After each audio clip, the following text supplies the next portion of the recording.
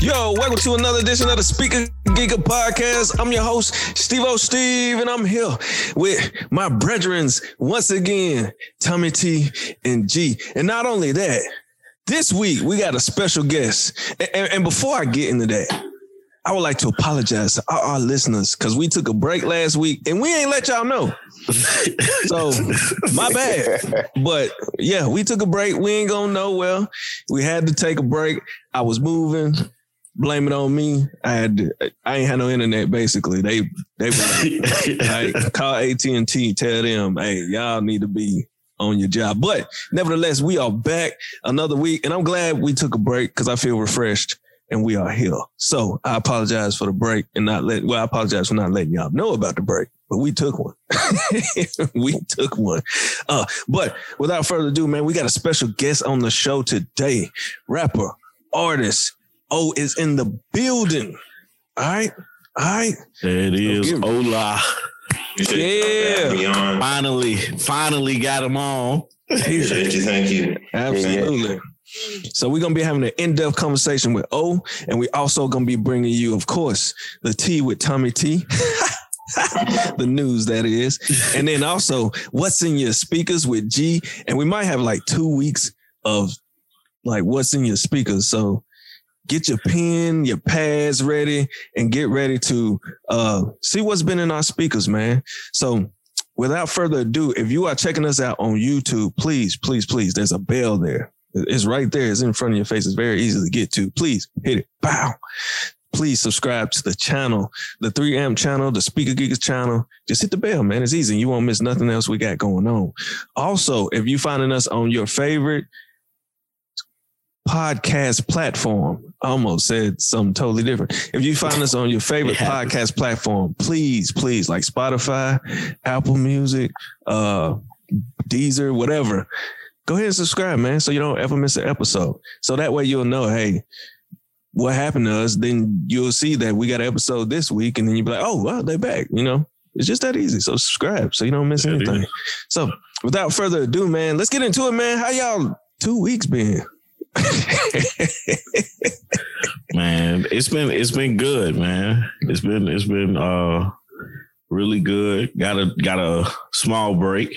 Mm-hmm. You know, I ain't even gonna lie to you, bro, because we've been going like nonstop. Like for us to have this is what, a year and a half in of releasing episodes. Mm-hmm. Not missing an episode or not missing a week and constantly recording. It's been great for me, but it was a much needed break that I didn't know I needed. Yeah.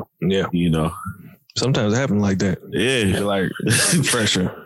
Look, it was like, all right, so let's see what Greg say because Steve is out. Yo, I'm about to use. Hey, I was gonna jump on there with my phone internet. I just wasn't sure how stable that was going. I was just gonna hotspot it out. And I was we'll be able to, stuff like that. But I was gonna, do the best I could. And then Greg came in the cut and said, "Hey, do we have to release an episode?" I think we all went, at the same time. Right. I was like, no, it's cool. I guess not. Was there a lot of backlash from your fans, or was anybody what's going on? Like, wait a minute. Nah, we good. Right. I know of. Nah, nobody said anything. So, Yeah. That's when the people in your DM. Hey, what's up with the episode? Right. You added Yeah, man. Yeah. Oh, how you feeling, man? I'm cool, man. I'm excited, happy to be on the show, man. I appreciate you guys having me on, man. I know Tommy had tried a few times before, but I guess it was conflicts with the day. So I'm just happy to be with y'all, man. Chopping it up, man. Yeah. This is pretty cool, man. Because I've tried to start a podcast before. It didn't really work out, man. So I'm much success to y'all, man. This is dope. So yeah, I'm just happy to be here, man. I appreciate it, man. Appreciate it. For sure. Absolutely. Absolutely. Yes, sir. So, man, Shoot, man. Let's go ahead and get into it because I know we got so much. Yeah, I don't have that much at all. I was gonna say I ain't got a whole lot for you actually. Steve, surprise. No, you know, what's been happening is like, nigga, school been out, so I don't have to go to work, so I don't be listening to shit. So I just be at the house. I watch a lot of TV now because I got time to watch TV. Yeah. So I've been watching TV rather than listening to music. Normally I'm listening to music while I'm working or on my way to work, even though my commute is pretty short. That's when I get a chance to listen to songs and things. But yeah, let's go and jump into it. Jump into this What's Been in Your Speakers this week. I'm going to kick us off because, like I said, I ain't got much. I got a chance to check out a couple things. I ain't really get to get through any projects for real. So like Larry June put out a project. It's called Orange Print. I actually finished that one. That one was pretty cool. Yeah. Polo G dropped an album. It's called Hall of Fame. I haven't heard one song. Like I downloaded it, but I haven't heard not one. Same thing with Migos. I didn't listen to not one song. I ain't heard nothing. Then it's a group called Emotional Oranges, and it looks like it's a collective group, based on the cover art. And so I've listened to maybe 2 songs on there, and they all do different things. Like some people are singing, some people are rapping. Maybe there's some people who are part of the group who are producers, but it's like a collective of people that make music. But it's decent. Like I ain't had no problems with it. It sounds like some good music to listen to while you cooking or something like that. So I had that kind of playing. I also downloaded the Her album. Didn't listen to that shit. I didn't get to it yet, man. I've been listening to like when we out running errands and things. I was listening to Sirius XM radio, and she had like a takeover this weekend, and she was playing a lot of her songs. So whatever I heard on there, that's what I've heard. But I haven't got a chance to sit down and really like live with the project yet. And I'm excited to listen to it because I like her. And she's got, even though she do got 21 damn songs on it, though. And I'm like, come on, bro. But the good part is a lot of the songs are like songs I've heard before. Like she got that Slide song with YG on here. She got Damage, the one that she needs to hurry up and put Rick Ross on the remix. The Come Through song with Chris Brown that's on the radio every fucking day now. She got a few songs on there that I've heard before. Then it's an artist, I don't know if the name is Jael or if it's Jael, but dude got a cool ass R&B album, bro. So check this nigga out. This shit is called Half As Much. And the reason that I know about this guy is because I was playing one of those Apple playlists and songs would come up and like if I liked it, I'd save it. And I realized that I kept saving songs by him. And I was like, hold up, we just go ahead and get this damn album because this shit fire. And so I went ahead and got it. It's good. That's a good listen. Check it out. What's his name again? Jael. That's how you spell his name. All right. And the name of the album is Half As Much. It's pretty good, bro. I swear. Interesting. And then Vince Staples dropped a single. Yeah. Shit called Law of Averages. This is good. I saw the video for that as well. I like that too. Yeah. That's a definitely summertime song, bro. Yeah, I fuck with that, man, bro. I'm actually looking forward to his album because I like that, man. I became a fan on that last project, FM. And I had heard him before, but I had never like really listened to him before FM. And then I was like, oh, dude got some skills. And then I like listening to his interviews as well. Dude always got something cool to say when you listen to his interviews. But that's pretty much it, man. When I'm looking at the list of things that I had downloaded, that's pretty much all that I have on here for the last couple of weeks is those few projects that I've been checking out and then a couple singles here and there. So, shit. We're going to skip Steve for right now. It's going to be long. Tommy, what you been on, man? What you been listening to? Man, well, to start, man, Migos. How was that Migos, man? Bro, it's fire, bro. I like it, man. I like the Migos, though. I think we discussed Takeoff being the one. But yeah, man, that Culture 3 is bumping. What else was on? Headshots, Isaiah Rashad. Oh yeah, I did. Yeah. That's on fire, bro. Video dope. Ice maybe Daddy. I heard a different one. You heard a different one. Is it Headshots tonight? Wasn't it like something? It's Headshots for the low or something like that. He got a new one for the locals, and then he had the other one with Deuce, with Duke Deuce. I heard that one too, but it's another one, I swear. Is it? Yeah, I think that's the only one I heard, man. Maybe not. Maybe I'm tripping. Go ahead. What I say for the low? For the locals. I'm tripping. For the locals, I don't know if I heard that one. Yeah. Maybe I did. Kodak Black had a song, Feeling Peachy. Okay. Gucci Mane album, Ice Daddy. I like that one. Her album is fire, bro. Back of my mind. That Joker. When you do get a shot, check it out. Back of my mind is a song you was highlighting? No, that's just the album. Like, I don't even have a song to highlight. Just that is. I just let that bitch ride, man. Yeah. Like from front to back, man. Let's see. Corday and Common had a song Westlife. I like that one. A-Ball and MJG coming out hard, man. Yeah. I had to, just throw that in there, man. Let's see what else. Let's see. This one right here. Need to Know by Doja Cat. Bruh, it surprises me. Well, it's not surprising, but it's so interesting that this girl was the one that came out with that Move song. To see like her status as an artist right now, because I mean, she coming out with some fire music, man. I mean, fire. You got an album coming out like this week.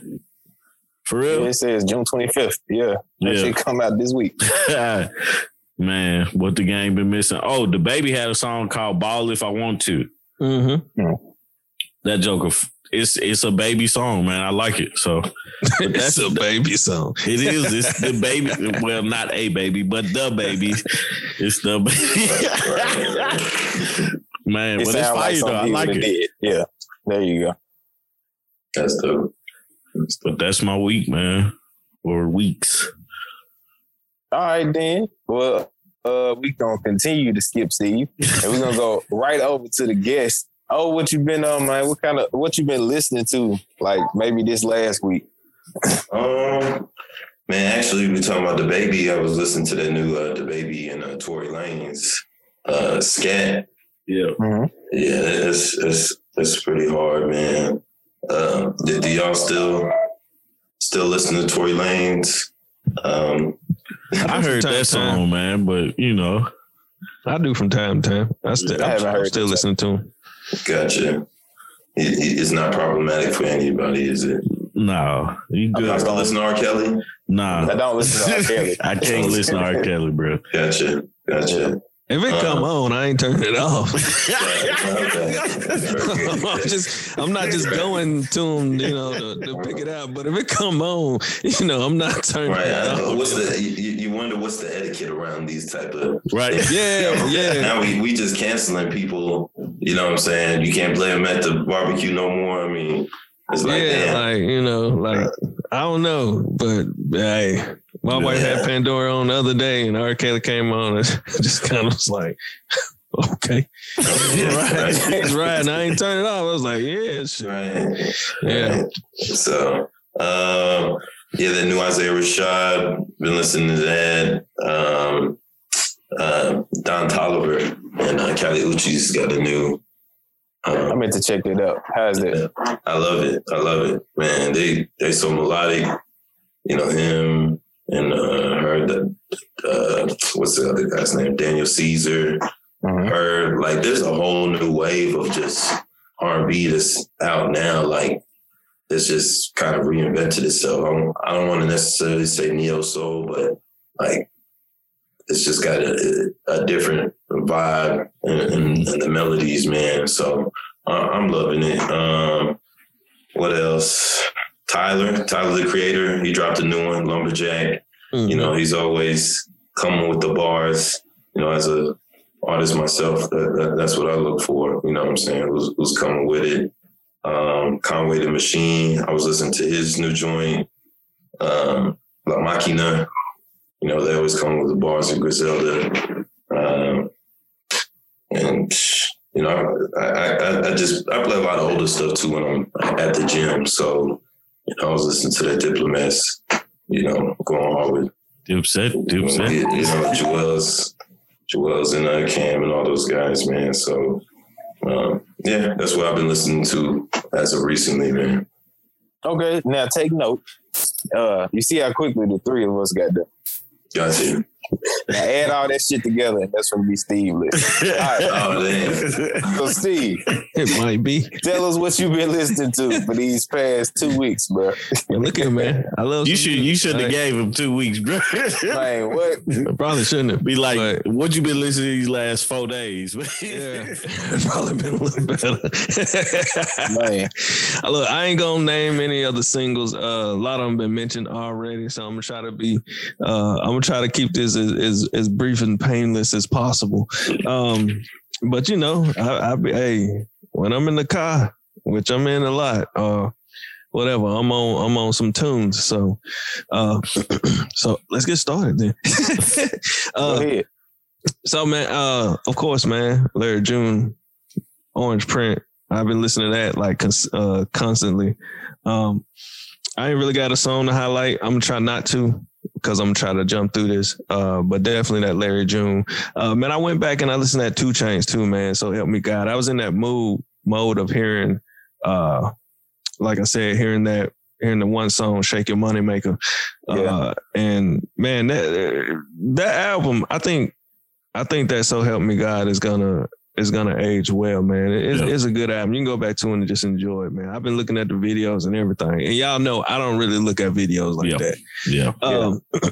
From there, man, I got on my Money Man tip, man. I listened to, and I know this is a single, but a whole lot of with Money Man and Young Dolph. But then I went back and I listened to Black Circle, Money Man. If you haven't heard that one, man, go back and listen to that one, man. Some tracks on there. Yes, I listened to the Polo G. It was cool. I like Polo G. I didn't get through the whole album for some reason though. I just wasn't like, I don't know if I wasn't in the mood for it or what, but I was like, all right, it's cool. And I just kind of went on. So I didn't really finish it. It's not one of my albums I think I'm gonna like go back to. But I think it's cool. Polo G is definitely super talented. I don't know. For some reason, I just wasn't in the mood for it. From there, man, I went to that Bobby Sessions. Bobby Sessions dropped the album, Manifest. Yeah. That shit hard. Bars, bro? Yeah. That shit hard. Go listen to that one. Okay. Yeah, definitely listen to that one.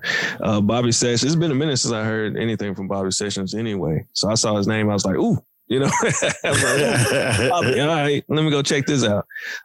Definitely was on the Migos, The Culture 3. Yo, I love the album, dog. I'm just going to be honest. I love the album. If I could highlight one song on here, and I know I said I wasn't going to do it. If I could highlight one song, I mean, it might be Having Our Way with Drake. I don't know why, but that song is just hard. You're such a Drake fan, bro. Right, man. Exactly. Hey, man. Hey, Drake be doing it, man. Sometime. He be doing it. Bro, Avalanche the hardest song on there to be, though. Man, I still love Straightening, dog. Yeah. I'm sorry, man. That first verse, Quavo's first verse, if you listen, Quavo is the first verse on there, but Quavo's verse, man, he just came out, like, he just came hard when I was just like, yeah. I played it back like 3 times, like on his verse, like an actual DJ. I got to play that back one more time. And like, I just, like, if it was one song that Quavo went in on, that was the one. That was it. Thoroughly impressed. But from there, man, it was actually some more records on there that I really, really like, but I ain't gonna go all through that.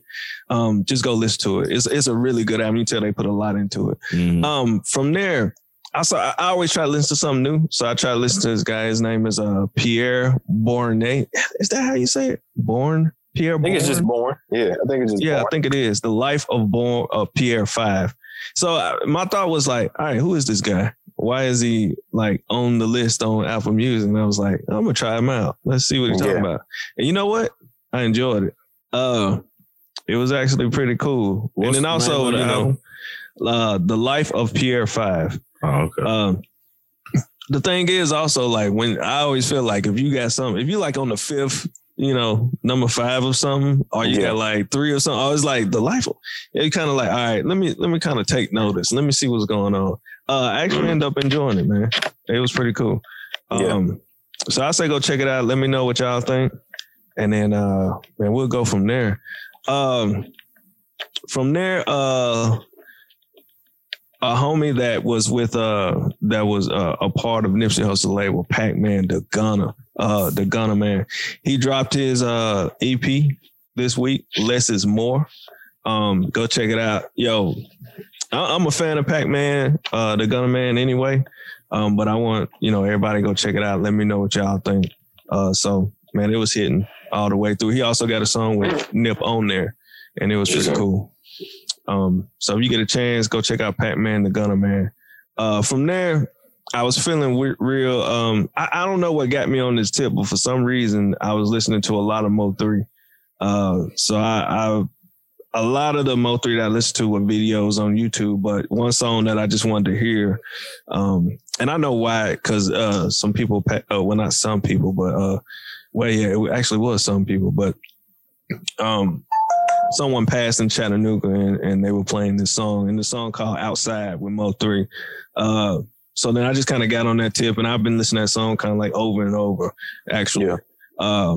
Which that song is pretty dope, but then I wasn't a big Mo fan 3 at first, but now I kind of listen to him post his death. I was like, dang, man, this kind of sucks, because he was super talented.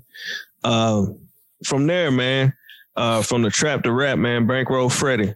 I just felt like listening to some Bankroll Freddie, so I was listening to some Bankroll Freddie. And then, of course, man, Gucci Mane, Ice Daddy. Look, that album hard, man. It's Gucci giving you Gucci. It's got a lot of features, though. That's the only thing. But it's Gucci. So it's hard. I enjoyed it. Bro, E40 verse on that album. Look here. Hey, E40, I think E40 is tremendously underrated. Yes. Yes.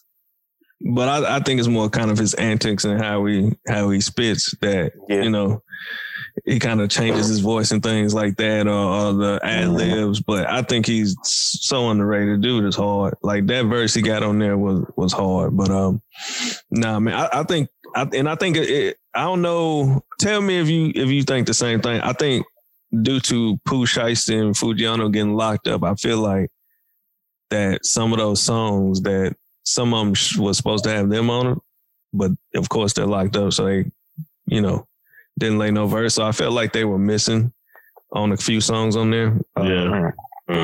Yeah. If y'all get a chance, I know Tommy listened to it, but of course, if y'all get a chance to listen to it, man, let me know, because I felt like that. I was like, this song felt like this would have. Hey, but he got a winner with Big Walk Dog. Oh yeah. He got a winner with Big Walk Dog. Look, if you haven't listened to him, check him out. He give me that Doe B vibe. Yeah. Like for sure. So check all the niggas sound the same, but Big Walt, but Big Walt, he can rap. Yeah, he can definitely rap. Gucci Mane has signed so many people. It's ridiculous. I know. Bro, most of them are from Memphis. Yeah. Big Walt Dog. Big Walt Dog from Alabama? No, Mississippi. That's what it is. Yeah. Gucci Mane a big fan of Memphis, man. He's smart. Yeah. And it's going crazy right now. If you look at the amount of talent that's coming out of Memphis, which we always knew was there. Yeah. But now they get, it's their turn, and that's just Memphis the hub, bro. Yeah. Will Nashville ever get their turn? Find out next time on. Next time on Dragon Ball Z. But you know what though? I think if we looking at Nashville, let's look at Now, I don't know many Knoxville artists, so I'm not going to include Knoxville, not because I don't think there are artists there. I just don't know the artists there. But if I go with, Chattanooga, Nashville, Memphis, I think if we play our cards right, then definitely, because right now, I mean, Isaiah Rashad doing the song with Duke Deuce, that's pretty big. So where can that go from here is that question. There's a lot of talent down there in Chattanooga. And it's some guys that signed down there in Chattanooga that's making some noise. They just haven't, of course, they're not at the level of Isaiah Rashad, but there are some people that are doing some incredible things that, you just got to catch wind of them. And as far as Nashville is hard to say because it's so much talent here. Like, man, you got Star, of course, there's Star and Buck. But then from there, if you delve down into it, you find like so many other talents. There's a lot, man. Man. Trapper Mandel. Is so dope. There's Trapper Mandel. There's Tim Jens. There's the Brian Browns. There's the F.U. Stans. There's Petty. Yeah. I mean, to be honest, like when you're talking about like, I would put Petty against anybody from anywhere. Like he's that talented, man. He's just kind of waiting for that look, man. But I'm just kind of the school of thought, man. You can't wait on it. You got to go take it, man. Look at Memphis. Absolutely. What they doing. And I think like the way I see it is we always need one to, bust that door down. And I think right now with what, Memphis is doing, and, I think the door is wide open for anyone within the state to come through it with them. It's just a matter of us, like you said, taking the opportunity and do it. Exactly. Relationships. It's all relationships, man. Because, those guys they're not dummies in Memphis, for the right money, the right conversations. Like, hey, man, oh, yeah, it sounds good. Cool. All right. I mean, there's already a Memphis-Nashville connection already. Y'all familiar with Bandplay? Yeah. Bandplay. He from Columbia, Tennessee. I mean, he lived down the street from me, actually, over here or whatnot. But, he Dolph, main producer. Yeah. Did a lot of stuff on the Dumb and Dumber joint. So there's a lot of connection already, man. I think it's just a matter of just staying consistent. And, everybody got their time, man. Everybody got their time. Yeah, absolutely. And then I think also we all got to watch now that Gotti has his situation with what he's done with his label.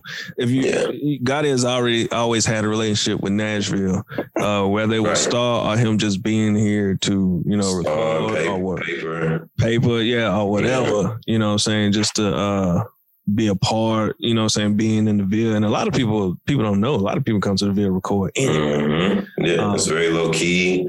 Very low key. People ain't bothering you. You can, it's I mean, the majority of people that are down there, like in Music Row in those areas, like they're not checking for you like that. So it's just real cool, man. So yeah, absolutely. Yeah. So it's definitely the opportunity is there. So we'll just see what happened, I mean, Buck was that light at one point, and we all know we're not gonna go through the story of Buck, but we're just gonna wait and see. I think it's wide open for the taking. Oh yeah, for sure, absolutely. From there, man, her back of my mind. Look, yeah. I mean, if you ain't had a chance to listen to this album, yes, I know it's long, but if you ain't had a chance to listen to this album, go do it. You can play it from front to back, bro. And it's banging the whole way through. Yeah, you know what the crazy thing is? It don't feel like 21 tracks. Nah. At all. It doesn't feel like it's boring and you listen to one long track. No. Either. No, she did an amazing job with this. Oh, somebody finna say something? I thought I heard something. No. But yeah, she did an amazing job with it. I suggest, G, when you get time, just play it. Like, go wash the dishes and play it. Yeah. Not the dishwasher. You have time to listen. I'll play it while you're cooking, whatever. I think it's a real good solid album. Some to definitely enjoy. From there, I'm gonna skip this one. It's the Culture 3, but it's Quavo's Way. So Apple Music released like all three of them released like a different like version of Culture 3, and then they released the deluxe version. But Quavo's Way was like the first like 6 songs or something. So I'm gonna skip over that, but go check it out if you see it. From there, June 10th, they released some Freedom songs, a little playlist on Apple Music. Go check that out if you get a chance. And then from there, man, I went back and listened to the Allegory with Roasted 5'9". And they're actually a deluxe version out, and it's an EP, which is cool. I didn't know that. Yeah. Go check it out. It's shorter, but it's pretty cool. But I listened to that one, and then I went and listened to the original album. And man, it's just as hard as ever. And I forgot why that I wanted to listen to it, but I was just like, man, I want to listen to Royce. So I went and did that. And then from there, man, I was in some YFN Lucci mood. I was just coming back from the A. So I was listening to Wish Me Well too. One mixtape that is, man, it's aged pretty well. I still enjoy it. So you get a chance, you want to go back, check that out. And man, from there, that's pretty much it. That's pretty much it for me. Okay, then. Okay. Good. Okay. Oh man, that's too funny, man. Steve and his list, man. I look forward to it just every time. Bro, it's funny. We mess with Steve about it, but like it's always something I'll be like, damn, I want to check that out. So I appreciate it. It's just I just be like, man, I know skip some of these judges, man. I know, but that could be a segment. That could be a segment itself. I know, man. It's crazy. Yeah, that's me being a realtor and moving around, man. I have my music. I be in the car like a lot, so I'm rolling, and so I just put something on to get me point A to B. I enjoy it, man. I really appreciate it because it definitely gives me something to do as far as like when I'm looking for like listening to stuff, and it's like mine. I pretty much listen to Migos 1 week. That's it. And then I started listening to everything else the second week. Man, I'm gonna jump right into this news segment, man. I really don't have a lot of news. It's just like a bunch of random stuff that happened. And that's how life is kind of set up with me. The first thing is just random stuff happening. First things first, shout out to the Atlanta Hawks. In Philly in Game 7, man. Ice, Trey. That's all I got to say about that. See y'all at the finals. You gotta get past Milwaukee. No, I'm just saying, man. Another team I didn't see pass. I didn't see that at all. They weren't supposed to be there. After the injuries, I was like, I think Harden was pretty much playing hurt, right? Even after the injuries, I didn't see it. No, with the injuries, I was like, there's a chance, but still, though, Yeah. Anyway, that's neither here nor there. So yeah, that's what I'm talking about, man. We're gonna see them in the finals and see what happens. Hey, you want to go to the game? No, I'd love to go to the game. I would want to. I've been to one before, but a playoff game. But when's the next time you think the Hawks gonna be in the Eastern Conference Finals? Probably next year. Like they bro. Probably next year. They're supposed to take advantage of this shit. Exactly. That's why I'm like, hey, let's get a ticket. Let's just be in the atmosphere. Let's see. Hey, niggas ain't coming back. Bro, they'll be back, man. They're a young team. They got some solid players on the team, and they playing with each other.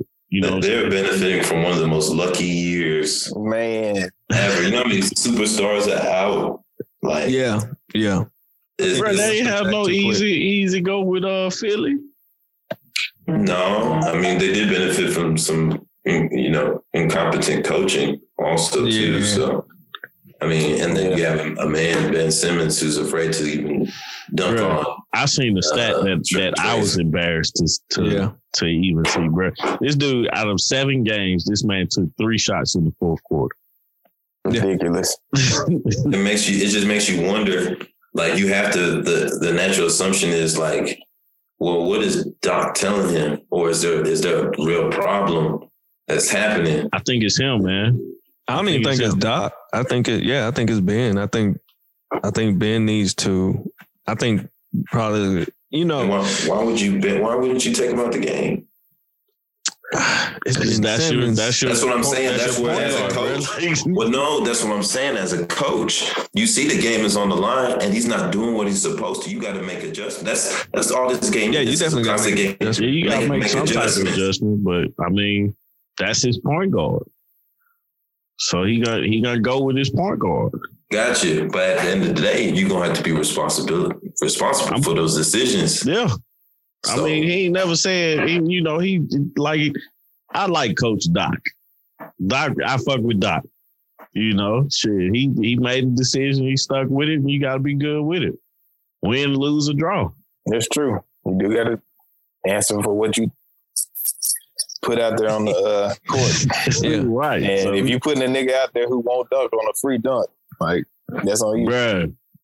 I was like, Lord Jesus. He was psyching himself out. That's all it was. That's it. Yeah, I think that's what it is. I think at this point he need to go see someone to get him through whatever it is. Yeah. Because I mean, sports is tough, man. The sports media is tough. Oh, for sure, man. Yeah. Remember Markelle Fultz? Yeah. Yep. Where's he at now? Is there something in Philly? Is that what it is? Yeah. Same thing with Carson Wentz. It might be. Yeah. It might be. You know what I'm saying? I think I'm on to something. It might be. Could be. The city of brotherly love is a toxic place. Love. Yeah. Very toxic place, man. Might not be the place to be. I don't know. It might be, man. Also, man, I want to make sure I wish you guys happy Father's Day. Before we go any further, and everything, and all the fathers out there listening, man, happy Father's Day to you guys as well. Music festivals are back. One of my favorites. We go every year to one music fest. Last 2 years we haven't been. 1 year we had a baby, then COVID the last year, but it is back this year. So I'm excited that we're going and everything. That's like one of the things that me and my wife does every year, like tradition. So that's pretty cool. But then I started noticing like all these other festivals. It's actually a festival in Nashville. I think me and Steve talked about it a few weeks ago. I can't remember. It's like a new venue or something like that up there that I want to see and check out, man. But just wanted to let you guys know festival season is upon us and they're back.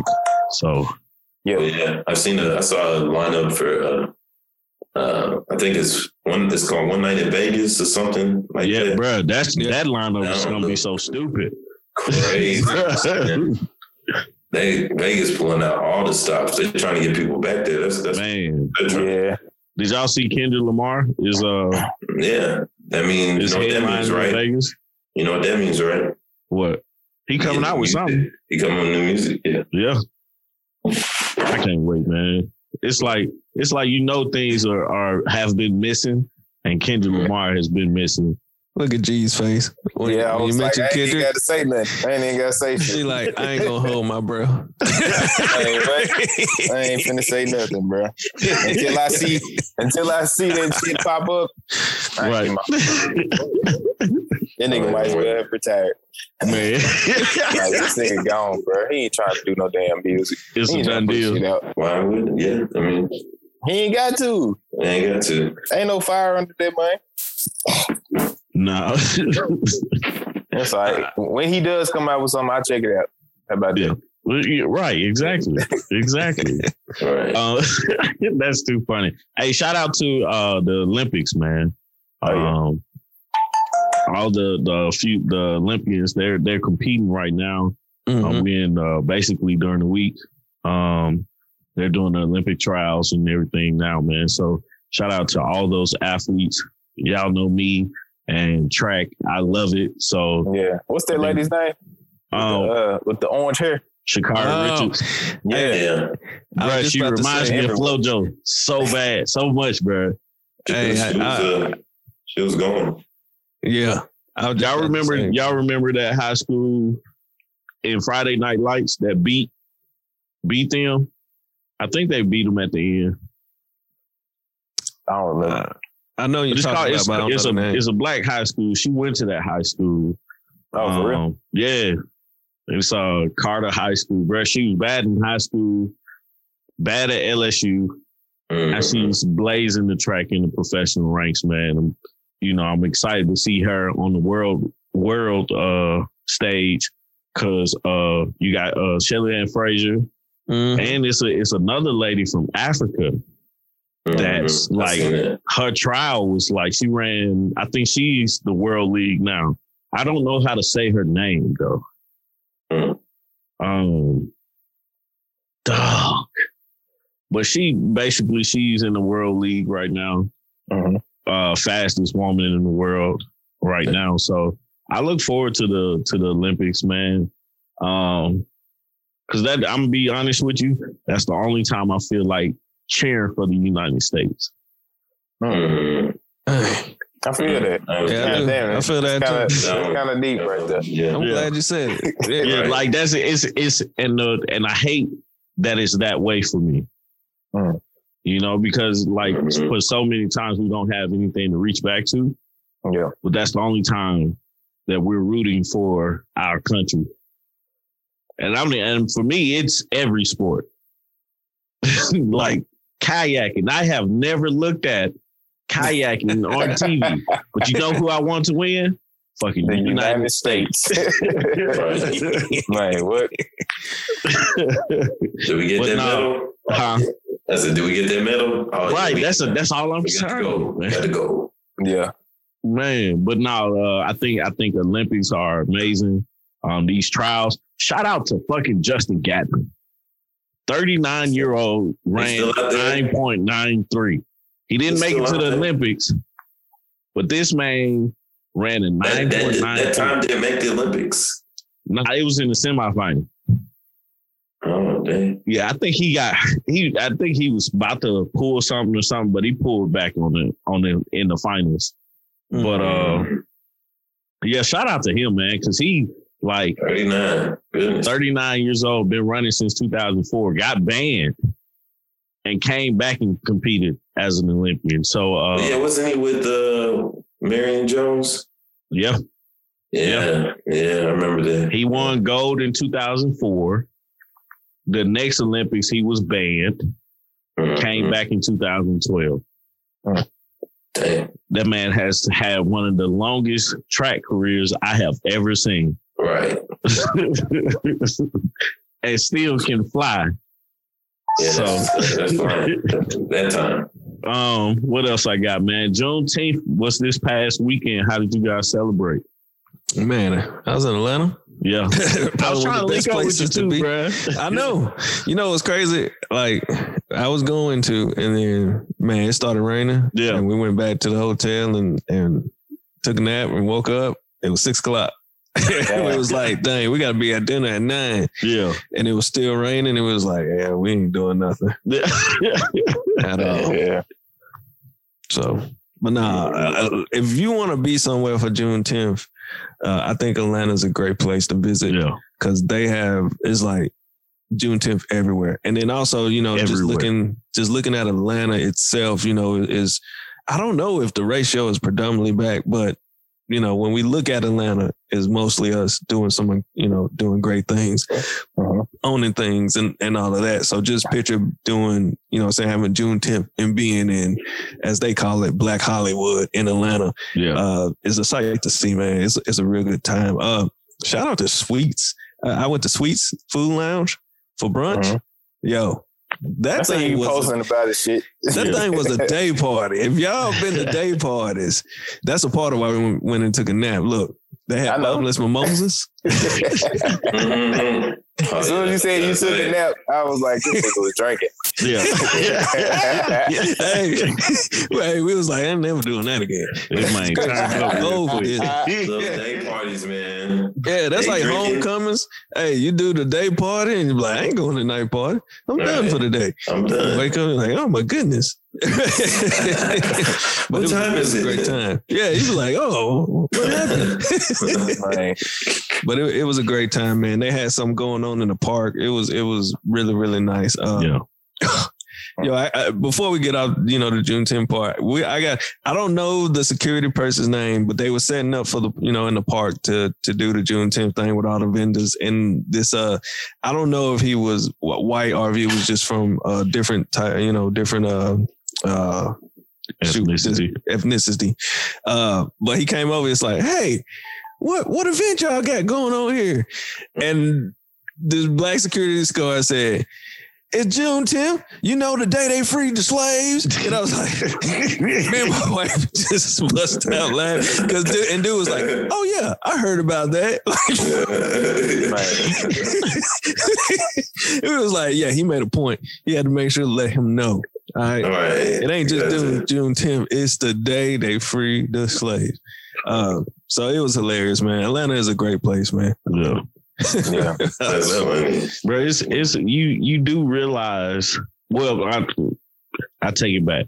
We don't realize how many people don't know about this. Yeah, it's not a huge deal. It really isn't. It's not. What's funny to me is just this whole sequence of events of things that have taken place since, the pandemic started with George Floyd, with the social justice, with protests. People were protesting all around the world, and like Juneteenth becoming a federal holiday is like, is that the beginning of something, or is that just the capstone to this? Because now the pandemic is kind of over. People's attention is a bit diverted now. People want to get outside. It's summertime. The sundresses is out. You know what I'm saying? I just hope people don't feel, just satisfied with, Juneteenth. And I hope there's some genuine, kind of education, because if it is a federal holiday, there's got to be a lot that comes with it, with just educating people on I think we have a problem with that in this country of just having selective amnesia when it comes to certain events and celebrating them and things like that. Yeah. And then on top of that, I actually someone was telling me that, December was actually when the last slaves were freed or something like that. So, yeah, that's the thing, man. To answer your question, I hope it's not the capstone, because that's just making it a national holiday. It's good and all, but it doesn't fix the issue. It doesn't even, for me, it doesn't touch the issue. Right. Because we have bigger problems in the community than, now y'all starting to recognize, okay, this is what happened, because the significance of Juneteenth is not only that the slaves were free. The significance is the emancipation was signed in 1963. This happened in 1860. I mean, not 19, but 1863. This happened in 1865. Yeah. 2 years later, 2 years after they had freed the slave, the information got to Texas.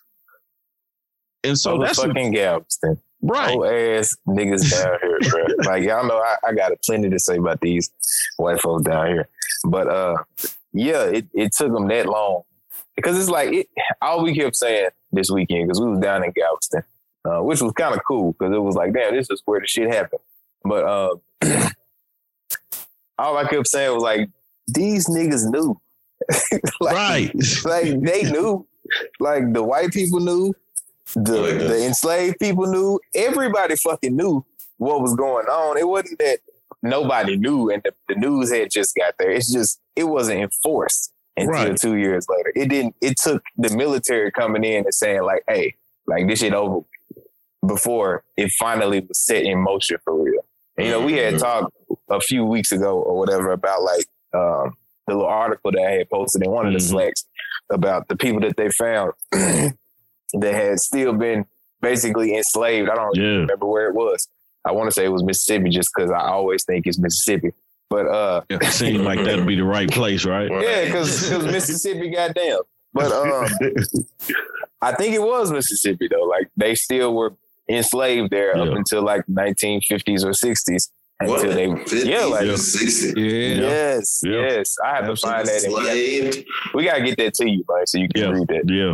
It's actually were they sharecroppers? No, hell no. They were slaves. They were slaves. These niggas was slaves. This was not sharecropping. Yeah. This was. It was like, no, you're not going nowhere. And they pretty much get no information. They didn't want to talk about it either. They hid all the information. They they didn't have TVs under that, so they just didn't know what was going on. Yeah.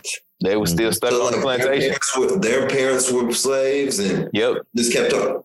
What? Yeah, I seen the article later tonight. The way that the article went, it was a lady and she was doing some research trying to figure out like where her people were from. And so when she found out information about where her people were from, she started doing like going on the circuit and kind of talking in different places. And she found out as she was doing these talks, people were coming up to her at the end of these talks and saying like, hey, like I was actually a slave.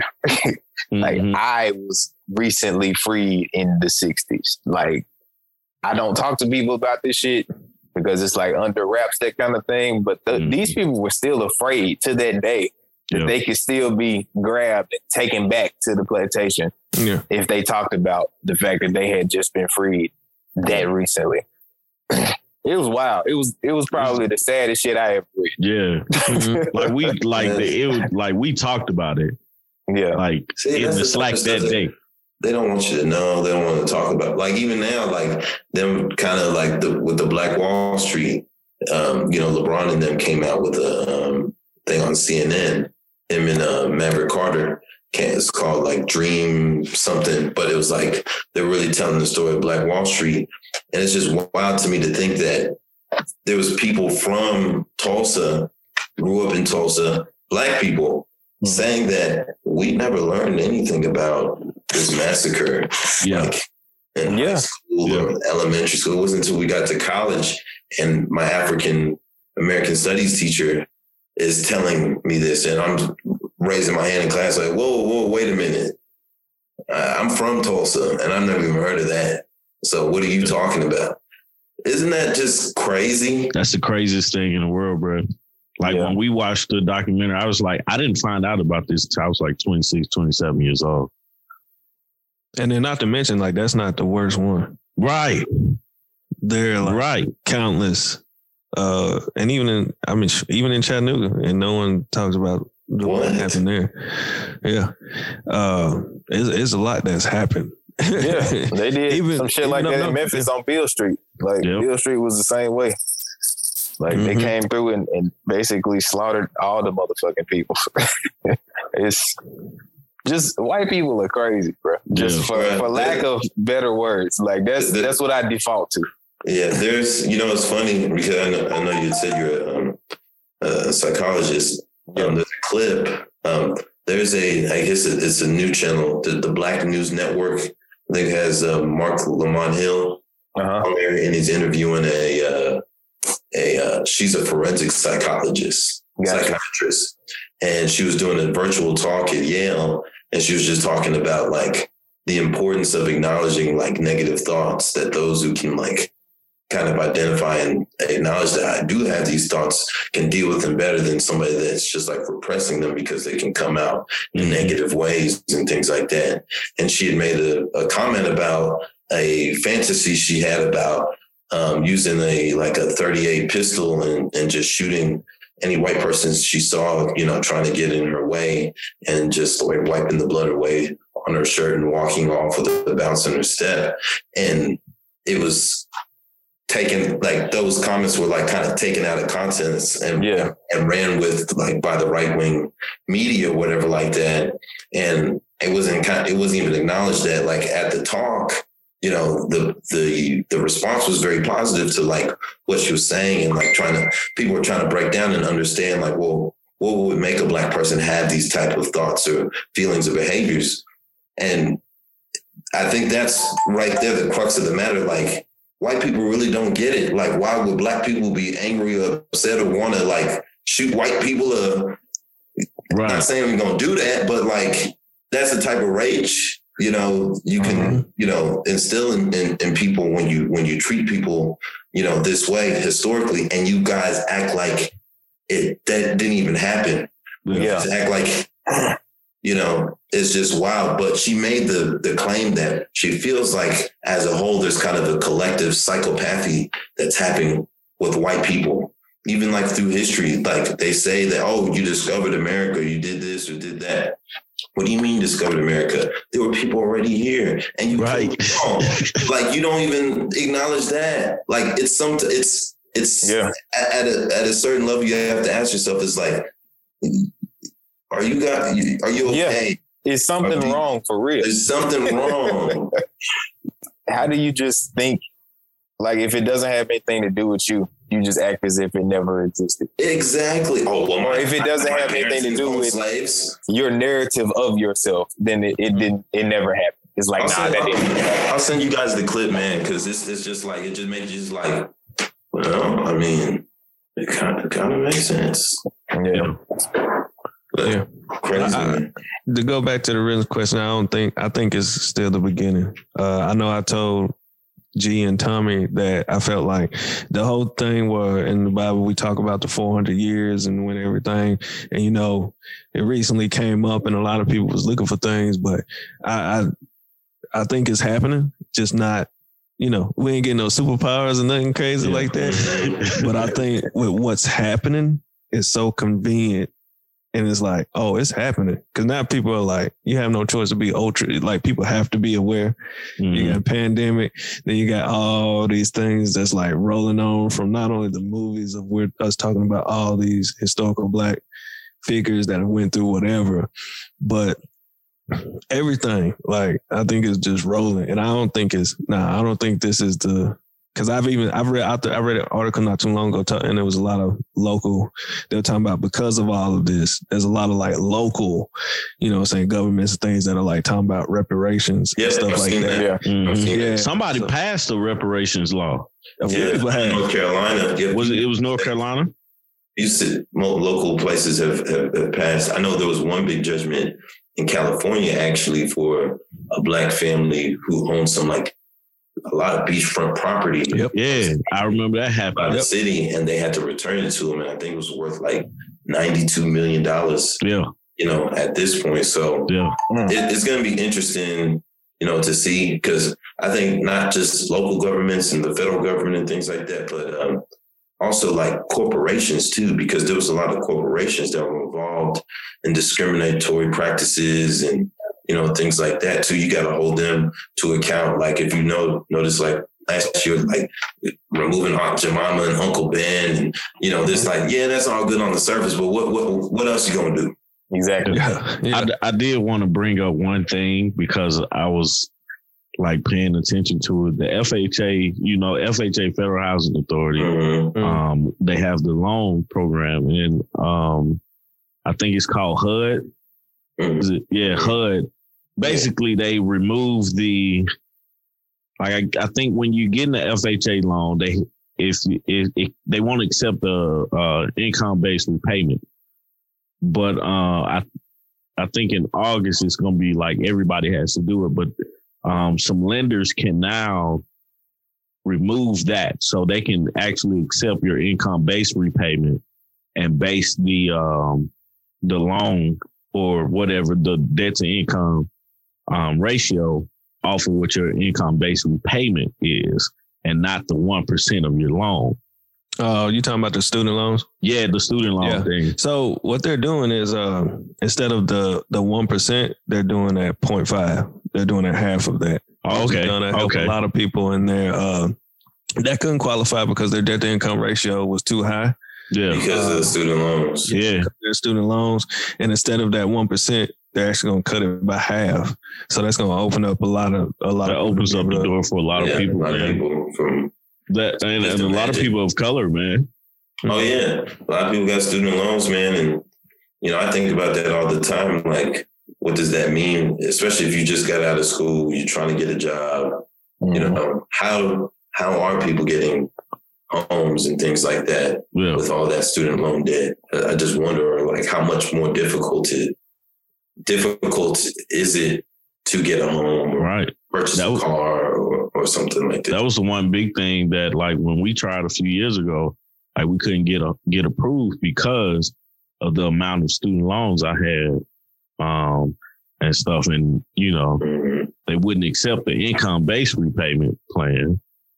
And the 1% just, you know, was way too much for me. So I think that's big. That's a step in the right direction.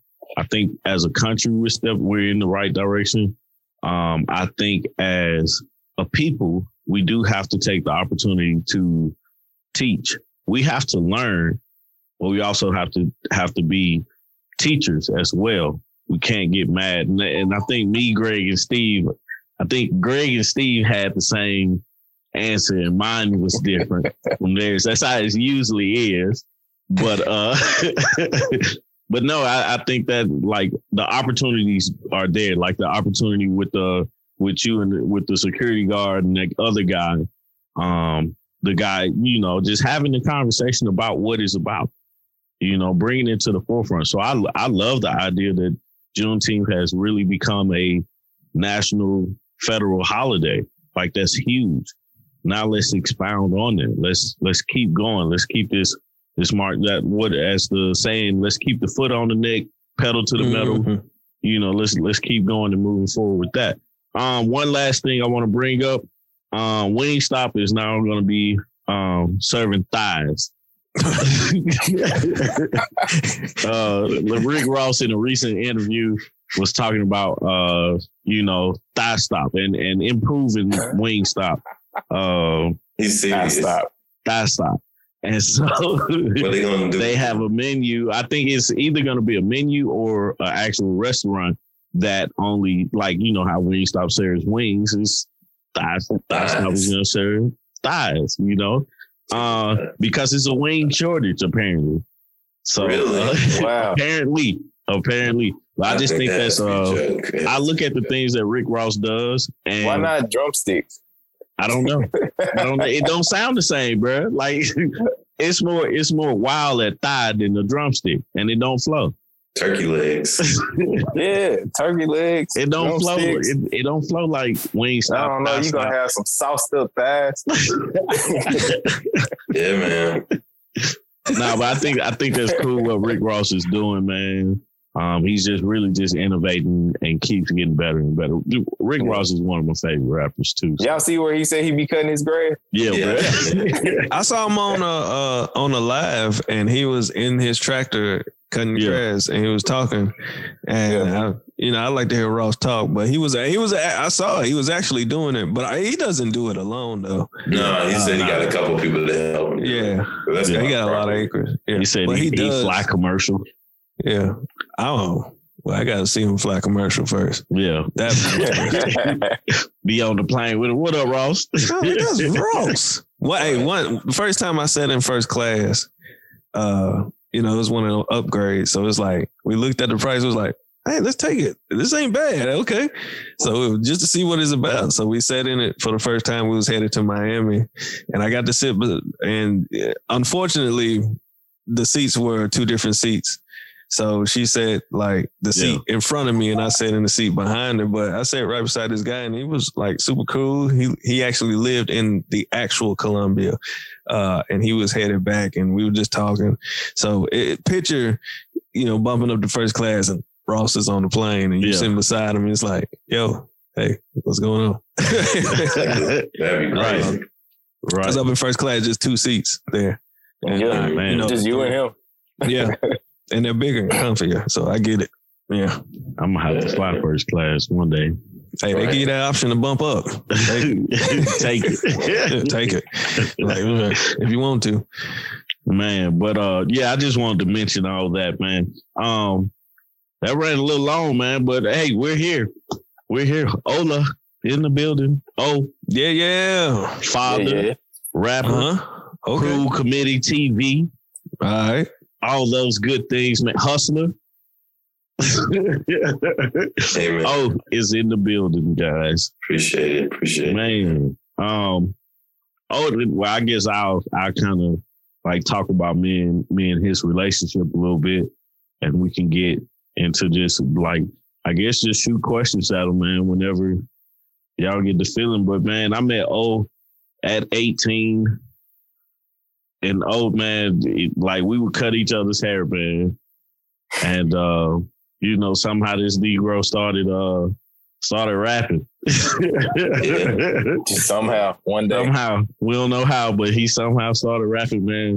But O has always been cool, man. Always been a good friend, and always enjoyed his music personally. He got a song called Tanya Harding. I think the first time I heard it, and it's an old song, it's like 10 years old now. When I first heard that song, I was just remembering who Tanya Harding was. And I called him. I remember that conversation. I was like, bro, this song is hard. That's all I got to say. There you go. And as humble as he was like, I appreciate it, man. So I was always glad I was able to call you and let you know that, hey, I appreciate your music, man. But I'm glad that you're here on the podcast with us, man. I've been trying to get you on here since we started having guests and everything, and you finally here. So the first question I want to ask you, O, is where'd your inspiration to rap come from? I'd probably say initially it's probably kind of a little peer pressure.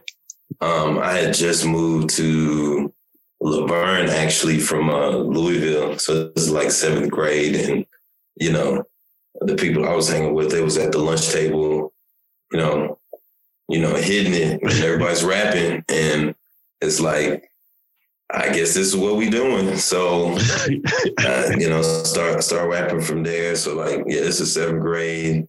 Let's see, Ludacris, back for the first time, just coming out, Trick Daddy,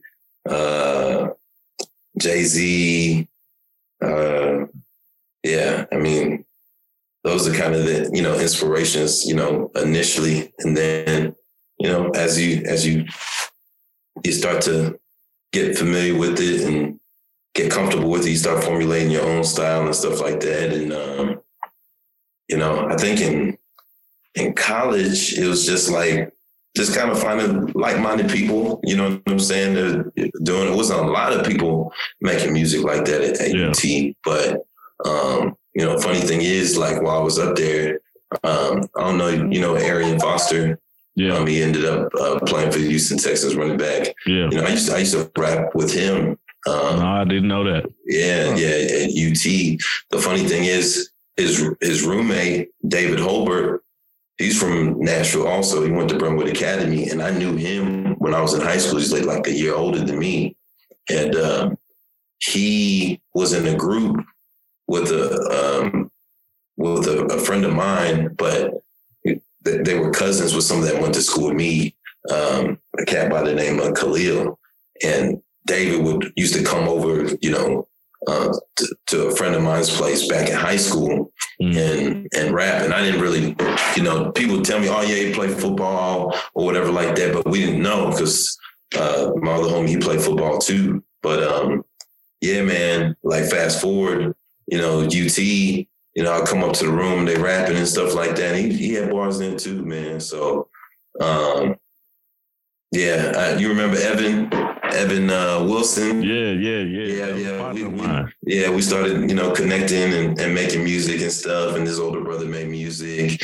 And then Mike Russum, we stayed at Knoxville Place that whole summer. We was locked in, man. Like, just staying in Knoxville Place recording, you know what I'm saying? Like, that was the first time we printed CDs. That was the first time I ever printed CDs. Yeah. So, back then it was more about the hustle and the grind, getting it out the trunk. Houston was going crazy, was selling stuff out the trunk. And, that's just kind of the background that I came from, seeing Master P and the Swisher houses and, you know what I'm saying? So just kind of applying that, to my grind. And then, coming back to Nashville and then just kind of seeing like where the scene was at and, you know, seeing how I can contribute and, you know, I don't know. I just like to make music that is gonna make you feel some type of way. I never want you to just be like, "Oh, that was cool." No, either you love it or you hate it. Yeah, that's the way I like it. You know what I'm saying? At least you felt something. You know what I'm saying? You might not be able to figure out right then, but at least you felt, you know, something. So I don't know. It was kind of a long-winded way to answer, you know, where the inspiration comes from. So there you go. Nah, that's cool, man. I definitely appreciate that. One thing when I listen to your music, I always look at the title of it. Mm-hmm. You know, you had that song Tanya Harding. I don't know how you say this man's name, but Jordan was on the picture of the song. It was Oren Ike or something like that. I can't remember what is it? Oh, which song? What is this for? It was Craig Elo. Oh, yeah. Craig Elo. The shot over Elo. That's the Jordan, the Bulls game versus the Cleveland Cavaliers. Yeah. When he shot the game winner. Across the Cavaliers. I don't know if anybody's seen Last Dance, but Ron Harper talks about, he was saying like Elo wasn't supposed to be on him for that last play. Yeah. It was actually supposed to be Ron Harper. But the coach was like, man, Elo, get him, and, you know, end up scoring on him, whatever like that. But, you know, yeah, that's a joint. I love doing jazzy joints. I grew up on jazz. I didn't grow up on hip hop like coming up. You know, my parents are a bit older. And my dad, like, he had me listen to jazz music for the most part. So I tend to kind of trend towards some of those jazzier tracks or whatever like that. But yeah, man, I love kind of trying to capture like moments. So like it's a good reference for you to go back to when you listening to it and has something to connect to. So yeah. Yeah. I thought that was dope, man. Like I love music like that. It kind of like tells the story of what's going on of that time and stuff like that. You got another song, Cassius Clay. Of course, we know who that is, Muhammad Ali. Right. You know, just to kind of like go to some of the recent ones. Can I talk my shit again? Oh yeah. Like let's go through that, man. Go through that moment, because I know from that song, it had been a while before you had released some music. Yeah. So what was going on when you actually wrote that song, and then when you was recording it? You know, it's funny because like when I make music, it's never one of those things like where I just sit down in one sitting and finish a record. I really do that this much these days just because I don't have as much time, you know, to be able to, you know, sit in long sessions and make stuff.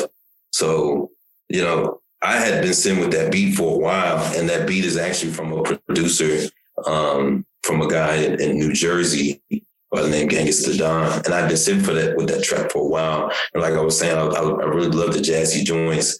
And I think it was just kind of like listening to somebody, I don't know, that's just really just cocky with this type of bravado and just kind of, you know, kind of the thought process behind it was like, if somebody's singing this song, I want them to feel confident. I want them to feel braggadocious, be able to talk. So like when those songs, like where you could be rapping it to somebody and they just like, ugh, like, what is he? You know, you in a mood, you in a mode, it's a certain, you know, feeling. So that was kind of the inspiration, you know, behind that one. But, you know, like I said, I don't really these days, like, sit down in one session. I might do a piece here. I do a lot of writing when I'm driving, actually going to and from places, the notes on my phone, and use the voice recorder and stuff like that. So, you know, that's kind of where that came from there. Man, that's dope, man. Appreciate it. Oh man, I don't want to just take up all the questions and stuff, man. But I've always wanted to ask you these questions when it came to your music, because for me, you were like the closest person that I knew at the time, at the moment, that rapped. I remember, going over Evan's house and he making a beat and you in the closet rapping. And then I get on that thing and try to make a beat and be like, man, what is this that you're sitting up here? No, I think I might have a record with Tommy T. Do you? I think we can find it, because I think Justin may still have it. Oh my God, man. I think was it you? Was it, remember Santana? Yeah, I remember Santana. I think he was on there, man. Tommy T rapping. Y'all heard him rap before? If you find it, please send it to me. Hell no. No? Oh, man. I would love to hear it. Share that with us. Trash. But, bro, if you got it, yeah, please send it to me. I'll see if I can find it, man. I'll see if I can find it. That is too funny, man. Yeah. Did y'all have something? Because I can keep going. Yeah, man. I'm just letting you finish. Unload, clip, and shit. So I can jump in. No, y'all got something. Jump in, man. No, man, you've been going back to back to back. It's like as soon as he stopped talking, you like, yeah, here goes some more shit for you. Yeah. I'm like, all right, go ahead, Tommy. No, finish out your list, man. Okay. Man, in your music, man, what message do you want to relate to your listeners?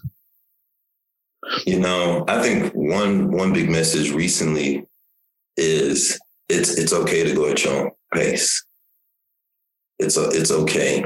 In this era of social media, Instagram, where it's so easy to see images of people's lives at their best moments and stuff like that, it can really put pressure on you, make you feel like, oh man, I got to get here. I got to do this. I got to keep up. I got to post. I got to do that. But, hey, it's okay to go at your own pace, because you have no idea what that individual has been through, or the type of growth that they went through, or sacrifice, or what they might not be really even happy.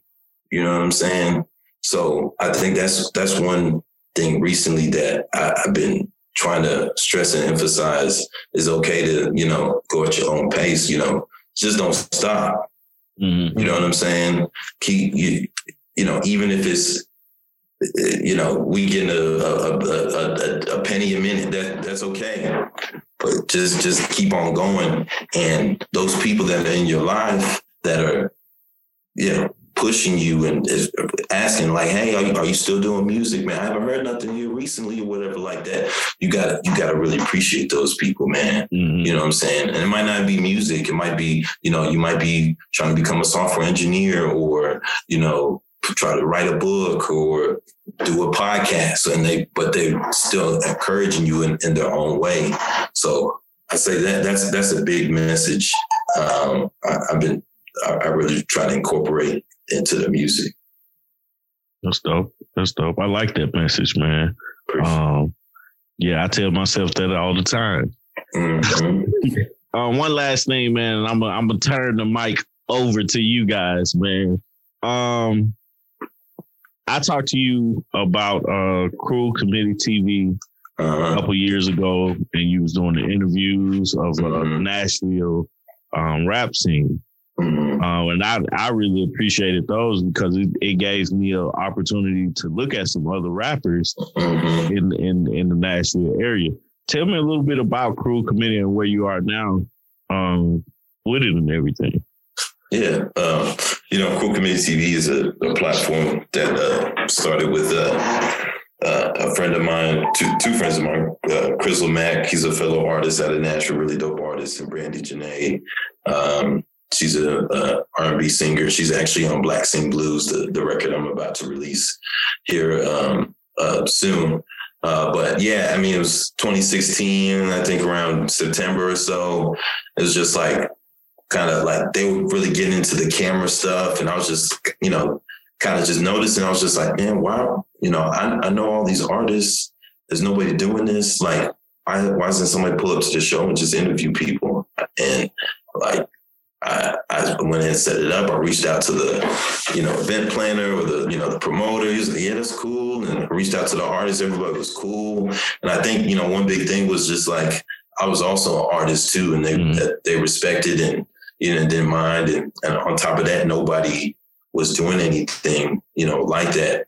I think one big thing, with our scene and how it's going to actually grow is like, it's like us celebrating our own, you know what I'm saying? And I didn't see anybody doing that at the time. I think it's one of those things too, like if nobody's filming it, then how do you even know it exists? Mm-hmm. Yeah. Why would you even want to check for artists out of Nashville? What are they doing? What are they doing that's visually appealing, to even, check for? So I just felt like we were kind of filling a void. And it's one of those things too, it's just like, there's been so many occasions where maybe somebody doesn't want to work with me on a song, right? But they find out I do Crew Committee TV. Everybody wants an interview. Yeah. You know what I'm saying? Because everybody wants to tell their story. Everybody wants that acknowledgement. You know what I'm saying? Everybody wants that look. So a lot of times, like they may not even know I make music. Mm-hmm. So I'll get in, with my team and we'll do an interview. I do my research and whatnot and, and studying and finding out more about them. You kind of find out, what things are they doing well, to get them ahead as artists and as teams and stuff like that. Or you find out that, man, they don't even really know what they're doing. They just, trying to make it happen just like everybody else. And, in that just kind of discovery, they find out that we make music and they check us out and like, wait a minute, y'all are actually pretty good artists, man. And y'all do this. Oh man, this is crazy. So that kind of, segued into us throwing events. We do a lot of successful events in Nashville too, as far as shows and things like that. And just kind of, we were just trying to be a resource for the scene. That's the biggest thing, because scenes don't grow without those type of resources and safe places for artists to grow and to fellowship and all those type of things. So that's kind of where Crew Committee was started. But as far as like where we're going and where we at right now, it's kind of going through a rebranding, process. One thing I learned is that the audience is only going to be as big as the people that you're covering. Yeah. You know what I'm saying? And Nashville still has a long way to grow as far as artists concerned, as far as like being able to get attention and marketing themselves and things like that.